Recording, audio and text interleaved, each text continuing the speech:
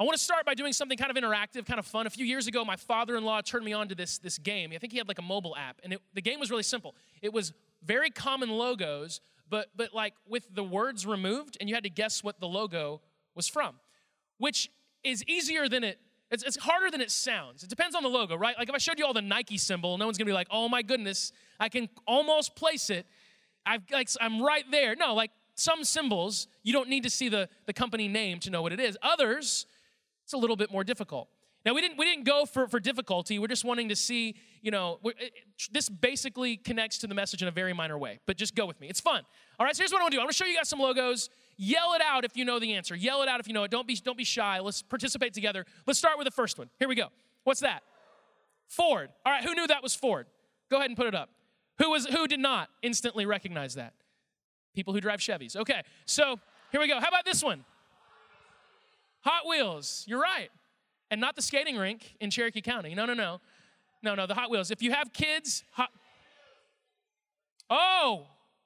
First off, I was in the middle of a joke, and they advanced the slide. And that was one of my funnier jokes, but now you're not going to get that one. So, no. We've moved past that. That joke is gone. So some of you said Lay's. I heard other people say Fritos. So you're in the same ballpark, but it is Lay's potato chips. There you go. Lay's. Can't have just one. Next one. This is where the generations in the room break down, right? Skype. You got it. That's the Skype logo right there. It's a horrible logo. I don't even know what it is. It's just a blob. As a cloud, maybe? It's maybe. I don't know. I've never seen a cloud. Whatever. Okay. Let's go to one more. Got you. And I lied. One more after that. Let's see if you guys know this one. Yeah. Blockbuster Video.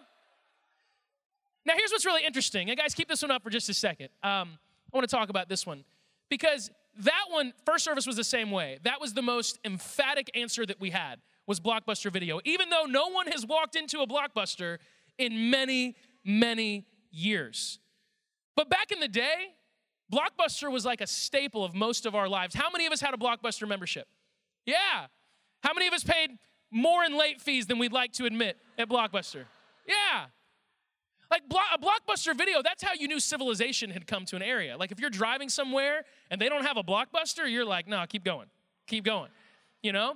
But if a Blockbuster's being built, you're like, oh, this place is really on the up and up. You know, they've got a Blockbuster. My first job ever was at Blockbuster Video. And I have shared this before, but it's been a while. It's something that I'm proud of. I have a rare distinction. Very few people can say this.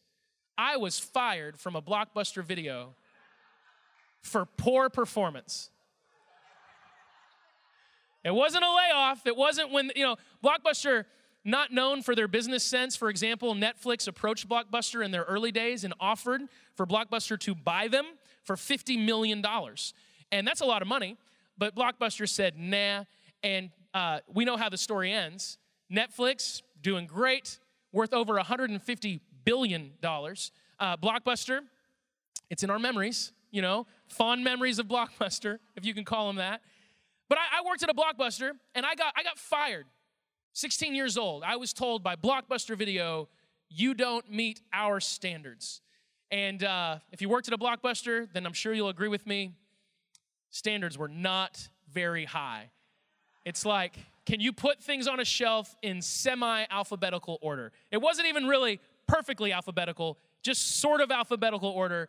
That's really all you had to do. But I was young. I was 16 years old, and I was kind of cocky, and I didn't work that hard, and I kind of joked around, and my friends would come in, and I would hang out with them and laugh and talk, and I just didn't take it very seriously. And so a few months in, the manager at Blockbuster calls me in, and in between bites of nachos, told me that it was time for me to go. And I was like, am I being fired? My first job, I'm being fired. And here's the deal. That was good for me.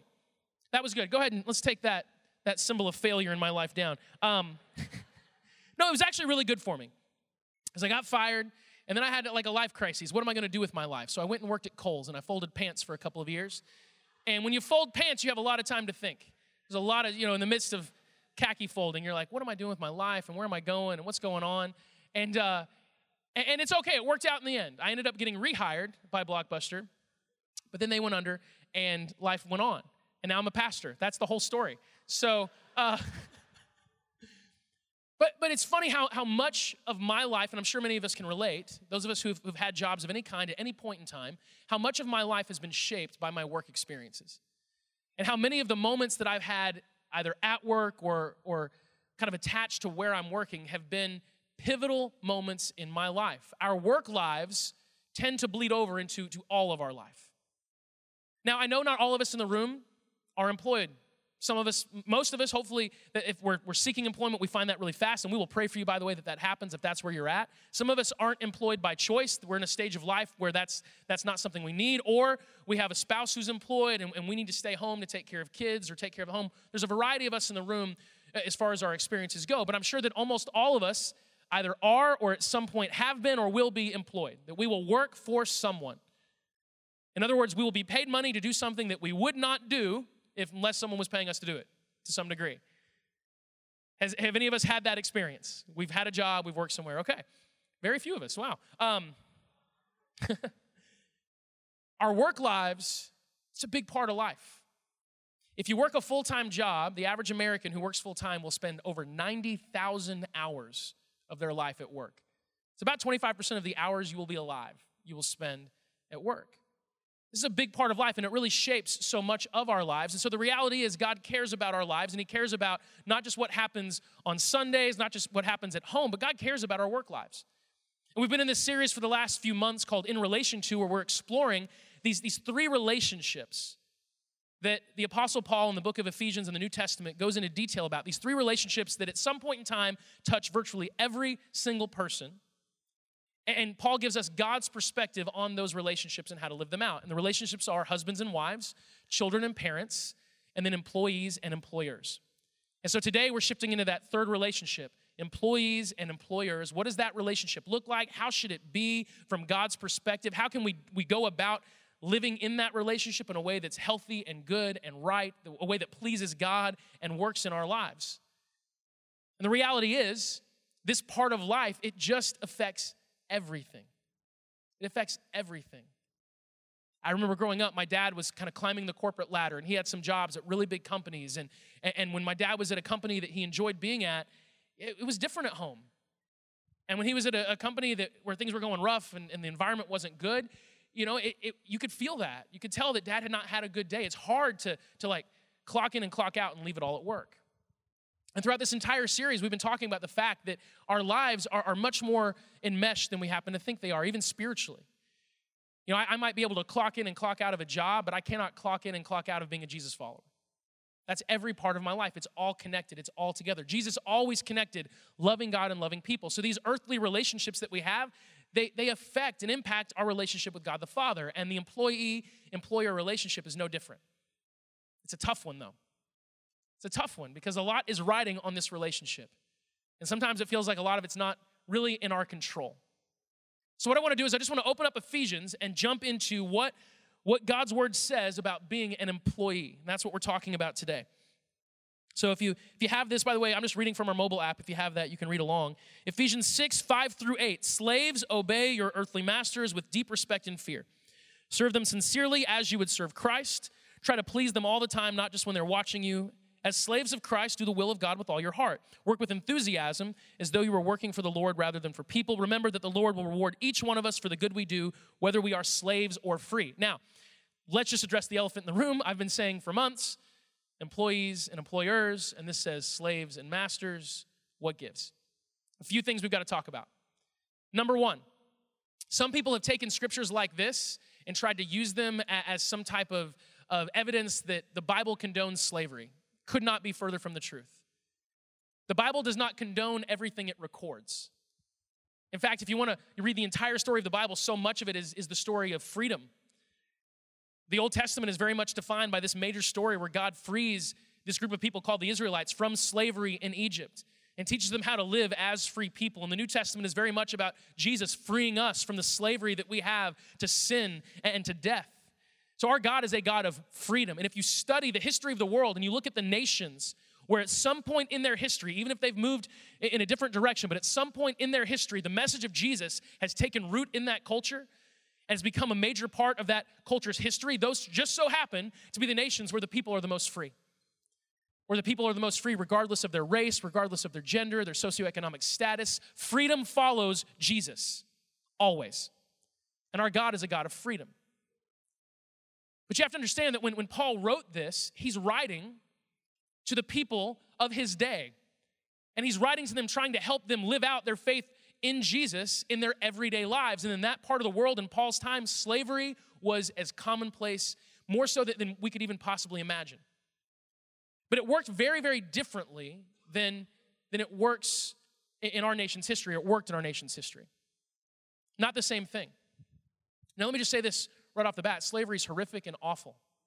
Completely, one of the most horrific aspects of human history. Not just American history, but all of human history. Slavery has existed in some form or another in virtually every part of the world. And in Paul's day, the time the New Testament was written, in the Roman Empire, slavery was like the bedrock of their civilization. In the entire history of our nation's time with slavery being part of what was going on here, about 200 years or so of that, we had a little over 10 million slaves. When Paul wrote this, 60 million slaves in the Roman Empire. Over a third of the entire population lived as slaves. But it wasn't the kind of slavery that we might think of because of our history. Number one, slavery was not based on race whatsoever in the Roman Empire. People were slaves no matter their race. Slavery was even something that many people opted into, which sounds crazy to us, right? Like, what do you mean people opted into slavery? Well, there's this word that we don't really have in our vernacular, but it's called bondservant. And oftentimes that word gets translated in the New Testament as slave. So, for example, in Romans chapter 1, verse 1, Paul says, this letter is from Paul, a slave of Christ Jesus, chosen by God to be an apostle and sent out to preach the good news. Some translations will say bondservant. And the reality is, in the Roman Empire, for all intents and purposes, they were basically the same thing. If you were a bondservant, you were a slave.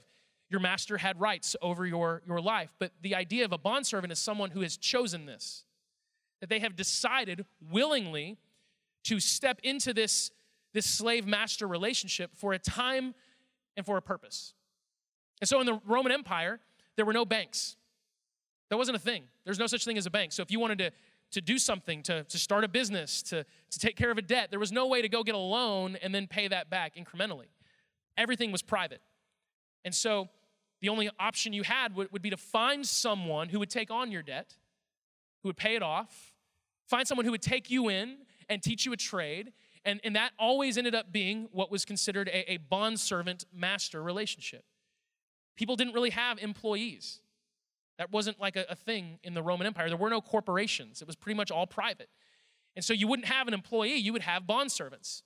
And these would be people who've said, I am choosing, and choosing because of their options being limited, but choosing to become a bondservant of this person for a time.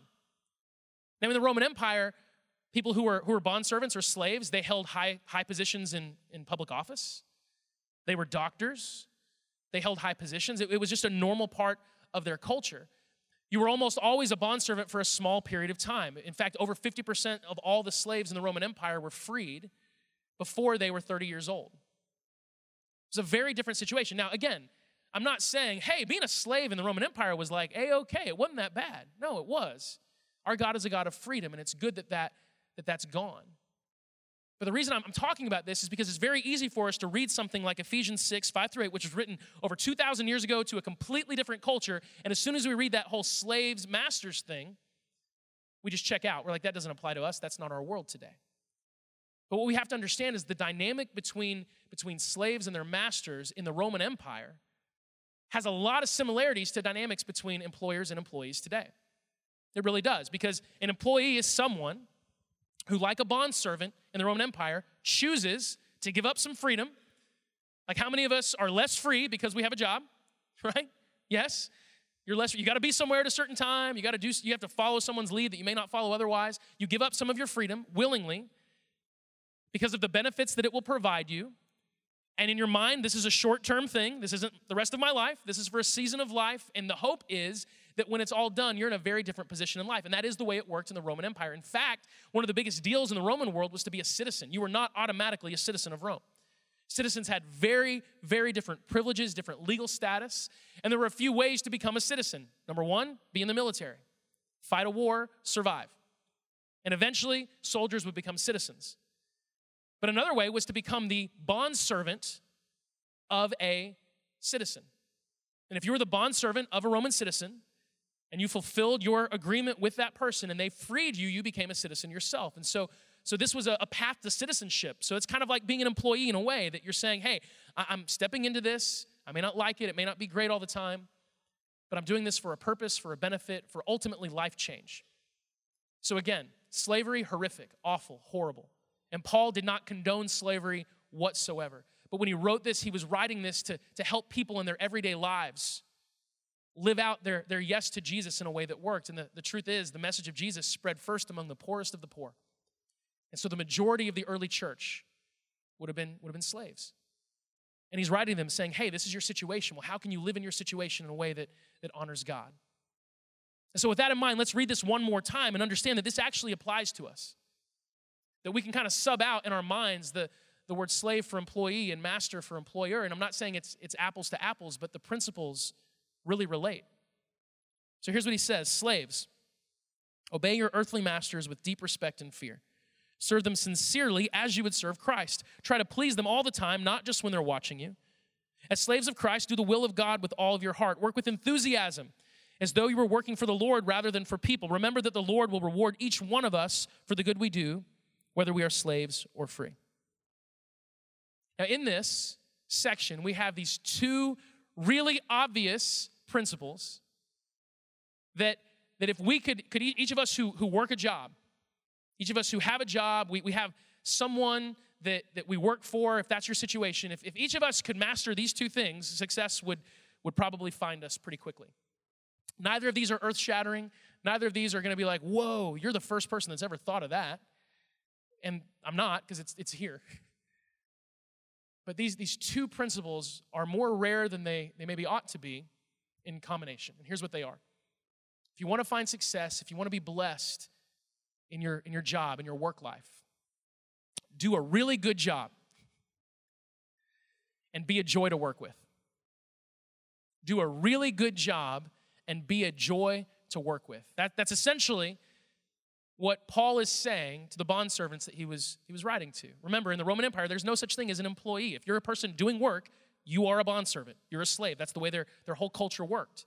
So he's saying, hey, if you want to succeed, if you want to earn your freedom faster, if you want to be blessed and released and set out into the world, if you want to be blessed, whatever our goals might be in our work lives, do a really good job and be a joy to work with. And it's kind of hard to do that sometimes. It's hard to do a really good job when you don't always love your job. Like, I love my job here. I really do. I'm uniquely blessed. I don't love all the aspects of my job, but I do love this job. And there are certain things about this job that I love, like, a lot, and I'm like, yes, let's do this. I can't wait for this. There's other aspects of the job that I'm like, is there anyone else who would like to do this at all? No? Okay. I have to. Okay, I guess I have to. So it's hard sometimes to do a really good job when there's things about your job you don't like, and some of us maybe have jobs that we just don't like the whole thing. It's hard to do a really good job in that situation, and it's hard to be a joy to work with when you don't always enjoy working, right? But what he's telling us here is that if we could, A, do a really good job on a consistent basis, and B, be a joy to work with, then we will find that to be blessed by God himself. So let's talk about this really, really quickly. What does it mean to do a really good job? One of the things that Paul writes here is to serve with sincerity. To serve with sincerity as you would work for Christ. So number one, he says, if you want to do a really good job, just pretend like Jesus is your boss. Now, how many of us have bosses we would say, man, this person reminds me so much of Jesus? All the time. So, at least one person. Is there not one person who has a Christ-like boss in the room? Some of you work here. Come on. Elin didn't raise her hand, and I took note of that. So it's fine. It's all good. No, he says, hey, pretend like just imagine that your boss is Jesus. Now, some of us are like, oh, man, I don't think my imagination is that good. My imagination is not sharp enough to picture my boss as Jesus, right? But he says, hey, if you want to do a really good job, just pretend like your boss is Jesus himself and you work for Jesus. So let's say you're an accountant. Just picture that you work for Holy Messiah Accounting Services, and Jesus Christ, he's the one who owns your company.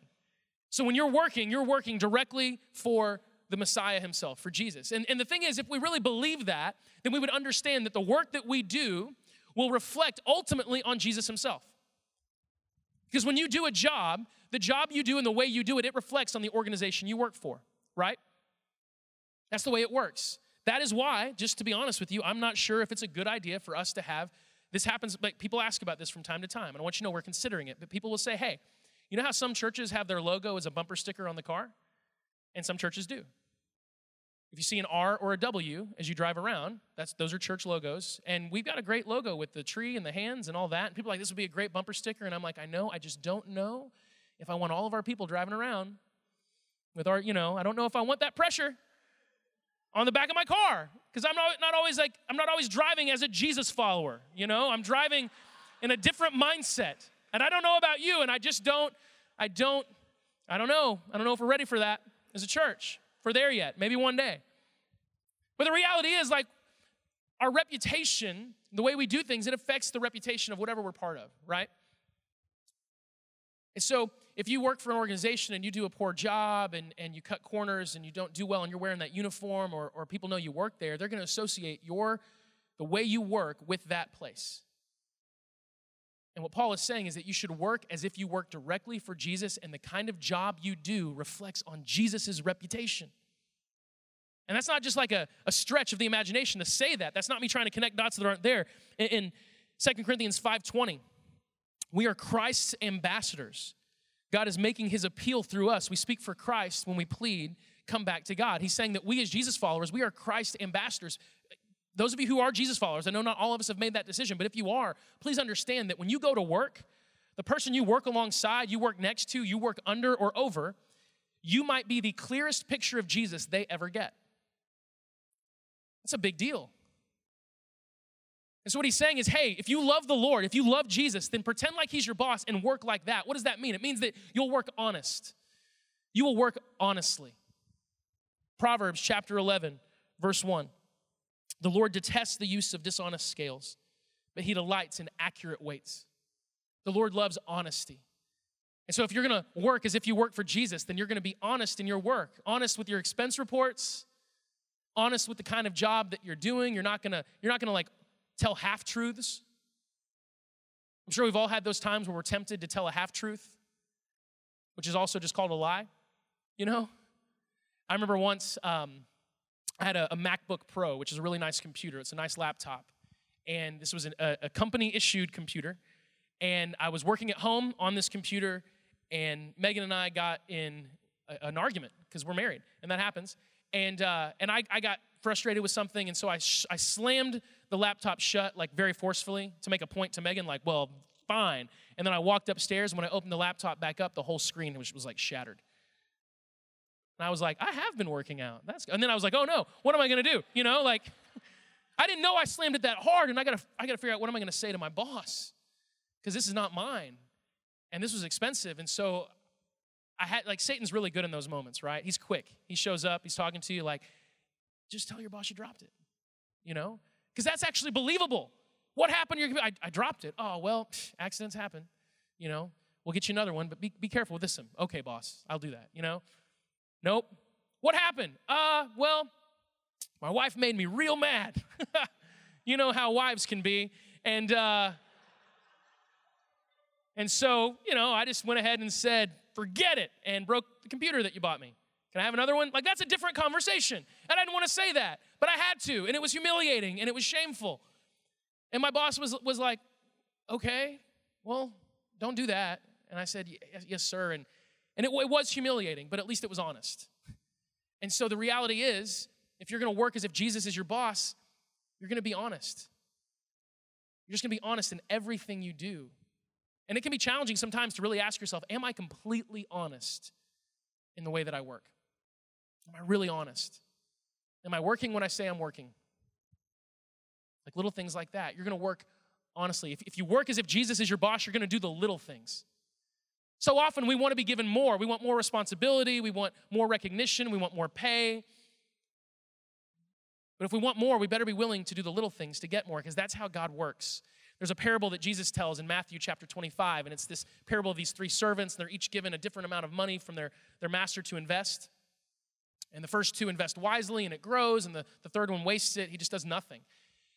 But those first two servants get to hear this amazing thing said to them by their master, and this kind of reflects the heart of God. Verse 21, the master was full of praise. Well done, my good and faithful servant. You've been faithful in handling this small amount, so now I will give you many more responsibilities. Let's celebrate together. Let's have a party. I mean, come on. Who wants to hear Jesus say that one day? Well done, my good and faithful servant. You were faithful with the small things that I gave you, therefore I'll give you more. God cares about the little things. And if you want big things, then do the little things really, really well, and you'll be trusted with more. You'll be trusted with the big things. If you work as if you work for the Lord, it means you'll be committed to the success of your employer. Are you as committed to the success of your employer, your boss, your organization, your company as you are to yourself? See, we live in a very individualistic culture. We are the most individualistic culture that has ever existed. We think more about ourselves, we care more about ourselves and our own needs, our own wants, our own dreams than any culture ever. And that's not necessarily a knock. We're probably the first culture in the history of the world that actually has the time and ability to say, what do I want? Because most cultures, you have to think we, not I. You have to think collectively. And so in some ways, it's good that we get to be individualistic. It's good that we get to pursue our dreams. That's exciting, but sometimes that can be at the expense of dreaming about anyone else's success but our own. And the reality is, if you're only excited about your own success, then you're just not going to experience that much excitement in life. Like, we've all had those moments where someone else is blessed and someone else succeeds, and we're like, good for them. I am so happy for them. I'm not jealous or bitter at all that didn't happen to me. You know what I mean? Have you ever seen someone else succeed and like live out your dream? Have you ever seen that? That's hard, right? Unless, of course, you have the ability to genuinely be excited about other people's success. And if you can do that, if you can be committed to the success of others, number one, you share God's heart because that's how he is. And number two, you'll be blessed because you'll be excited. You'll actually have joy. There's a book, by the way, called How to Win Friends and Influence People, which sounds like a very manipulative book, but it's awesome. It was written in the 1930s by a guy named Dale Carnegie. It's not the Bible, but he quotes a lot of scripture in it, even kind of indirectly. And there's this quote that I read in that book years ago where he said, if you will be someone genuinely interested in the success of others, you will succeed yourself for one main reason: you will have very little competition. Because most people just aren't that committed to other people's success. But if you work as if you work for the Lord, you will be committed to the success of your employer. Now, some of you might be thinking, you don't know my employer. And I don't want to be committed to their success. They don't need to succeed. And if that's true, two things. Number one, you always have the option to leave that company and go somewhere else. It's a great thing that in our culture we can say, hey, bye. But if you believe that you shouldn't work hard because the person you work for is not an honorable person, and that's an excuse for you not to do your best, I would just encourage you to read the story of Joseph in the Old Testament and see the way that Joseph worked for Potiphar, an Egyptian official who bought him as a slave. And see the way that Joseph worked for Pharaoh, the king of Egypt, who literally believed he was God. Joseph served those people faithfully, even though none of us would consider them to be honorable people. Or read the story of Daniel in the Old Testament with King Nebuchadnezzar. King Nebuchadnezzar, dude was nuts. He was nuts. None of you have had a boss like Nebuchadnezzar, I promise you. One day Nebuchadnezzar had a great idea. He said, you know what I'm going to do? I'm going to have a statue, a giant statue built of me, made out of gold, and anyone who doesn't worship it will die. Like, imagine that going out in your company, email. Hey, a few new rules at lunchtime: bow down to the statue of the boss or be killed. Also, casual Fridays, that's a thing again. Like, that would be a weird company memo, right? But Nebuchadnezzar, he did that. And Daniel served him so faithfully. Even though he was that kind of person, he served him so faithfully that in certain moments of his life, Nebuchadnezzar put his faith in God. Because he saw God in the way that Daniel served him. Read the story of King David serving King Saul. They weren't both kings at the same time, so this is King David pre-king time. David became the successor to Saul as king, but but for about 20 years before David was king, he served directly under Saul, and Saul was like the worst. Do you know that two times, Saul tried to kill David by throwing a spear at him and pinning him to a wall? Can you imagine coming home from work with that story for your spouse? Like, how was work today, honey? Oh, it's another one of those days where my boss tried to kill me. Again? Yeah. It was a spear again, too. Same way. Oh, that's crazy. Oh, well, at least we get vacation weeks or what. No, like, that's insane. And like twice, Saul tries to kill David, and David serves him faithfully. I'm not saying that if you have a boss who's a tyrant and a jerk and is dishonest, that you have no grounds to ever leave and go work somewhere else. Obviously, you do. And in those cultures, they didn't really have the ability to do that. But what I am saying is before you complain about how dishonorable your employer is and use that as an excuse not to work hard, you can't find an example in Scripture to base that off of. That's all I'm trying to say. So work as if you work for the Lord. Do a really, really good job. We'll shift into the second one, and this is really quick. Be a joy to work with. Do people enjoy working with you? If they do, you will succeed. There's actually a book called The Likability Factor, and it has you don't even have to read the book. It's a very, very basic thing. If people like you, they'll promote you more often. People like to work with people they like to work with. Does that make sense? It's kind of a rule that we have here is that we hire people we like to work with. Like, why would we subject ourselves to that otherwise? Like, oh, I don't like working with the person, but I guess we should work with them. That doesn't make any sense. In fact, I have a really good friend who runs a business, and he's had this partner for a long time. And we were talking about it, and he said, honestly, the main reason we're together is because as partners, like they work together, is that they just like working together. They work well together. They enjoy time. So if they have to have like an all-day intensive lock-the-doors meeting, they look forward to it. Maybe there's people that you've worked with before that if you had to spend 2 hours in a room locked, like you'd be like, I'd rather die. Like if you got stuck on an elevator with that person for like a day, you're like, that's it, that's the end. But if you're someone that's a joy to work with, then people will enjoy being locked in an elevator with you for a day. I don't know, that maybe doesn't hold, but whatever, you get the point. Are you a joy to work with? Go back to Ephesians chapter 6, verse 7. It says, work with enthusiasm as though you were working for the Lord rather than for people. With enthusiasm, with joy. With joy. One of the ways you can tell if you're a joy to work with, and this is kind of challenging, is what kind of conversations do you attract wherever you work? Do you attract conversations where people want to share wins and exciting things, and they're like, oh, I want to tell you about this awesome thing that happened, or maybe they want your help to solve a problem, like, hey, what do you think we should do about this? Or do you attract commiserating conversations? Where people want to come to you and be like, can you believe that happened? And you're like, I know. You don't want to be that person. Don't be that person. If you want to be like someone in Scripture, be like Nehemiah. Nehemiah was a man who served a really terrible king. Most kings were, named Artaxerxes. Artaxerxes was a king of a kingdom that had conquered Nehemiah's nation, the nation of Israel. And Nehemiah works directly for the king. He's basically the king's butler, his servant.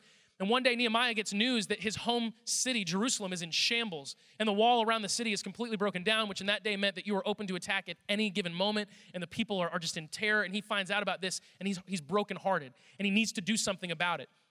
So check out what happens in Nehemiah chapter 2, verses 1 through 2. Early the following spring, in the month of Nisan, during the 20th year of King Artaxerxes' reign, I was serving the king his wine. And I had never before appeared sad in his presence. So the king asked me, why are you looking so sad? You don't look sick to me. And what follows is Nehemiah explaining why he's sad. And the king says, you know what, Nehemiah, go, fix your city. I'm going to give you the authority and the money to take care of this problem. And all of that happened because the king had never seen Nehemiah sad. If your boss saw you sad, would it catch their attention? Would it be a rare thing for them to have seen? Or would it just be like, oh, well, here we go again? Be a joy to work with. Be a joy to work with. Now, worship team, you guys can make your way out because we got 4 people that need to get baptized. So that's exciting. We need to move on to that. But here's what I want to say in closing. None of this is revolutionary. Work really hard, do a good job, be a joy to work with. It's kind of like, really? Duh? I don't have to come to church for that. Maybe you don't have to read the Bible to know that that would work, but I will tell you this in my experience. You can try to do this on your own, and good luck. Or you can let the Holy Spirit do this through you. Because the reality is the Holy Spirit works hard. The Holy Spirit has done a really good job doing his job for thousands of years. And the Holy Spirit is full of joy. In fact, the fruit of the Spirit, the first one is love, the second one is joy. And so if you want to be a joy to work with, you want to do a really good job, I recommend to you daily, before you go into your office, before you go to work, get on your knees in prayer and say, Lord, work through me today. Lord, give me the right mindset, the right attitude, the right work ethic. Lord, remind me that I'm working directly for you. Let God work through you. If you don't have a relationship with God, start one. Say, Jesus, I want you in my life. Maybe you're even thinking about your job and how you don't enjoy it, you don't like it, but you want to do better, or you have other career goals and you're realizing you can't do this on your own. But you don't have to do it on your own. You can have Jesus through you at any moment in time because you commit your life to him and you get the Holy Spirit and he works through you. So I highly recommend, if you want to do a really good job and be a joy to work with, start by asking Jesus himself into your life and let the Holy Spirit produce this in you. That's the best way for it to work. And we've got a few people who have made this decision and they want to get baptized right now. For us as a church, when you decide to follow Jesus, that's just a moment in your heart. You cross a line in your heart. It's as simple as that. And baptism is the first step of obedience that you take whenever you've made that decision. And so if you want to sign up to be baptized today, if you've made that decision, you haven't been baptized, sign up in the main lobby at the Connect desk. But we've got 4 people who are about to do this. So what I want to do is I want to pray.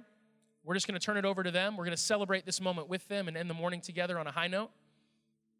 Love you guys. Jesus cares. I'll finish it with this. Jesus cares about your job. So let him help you, okay? Let's pray.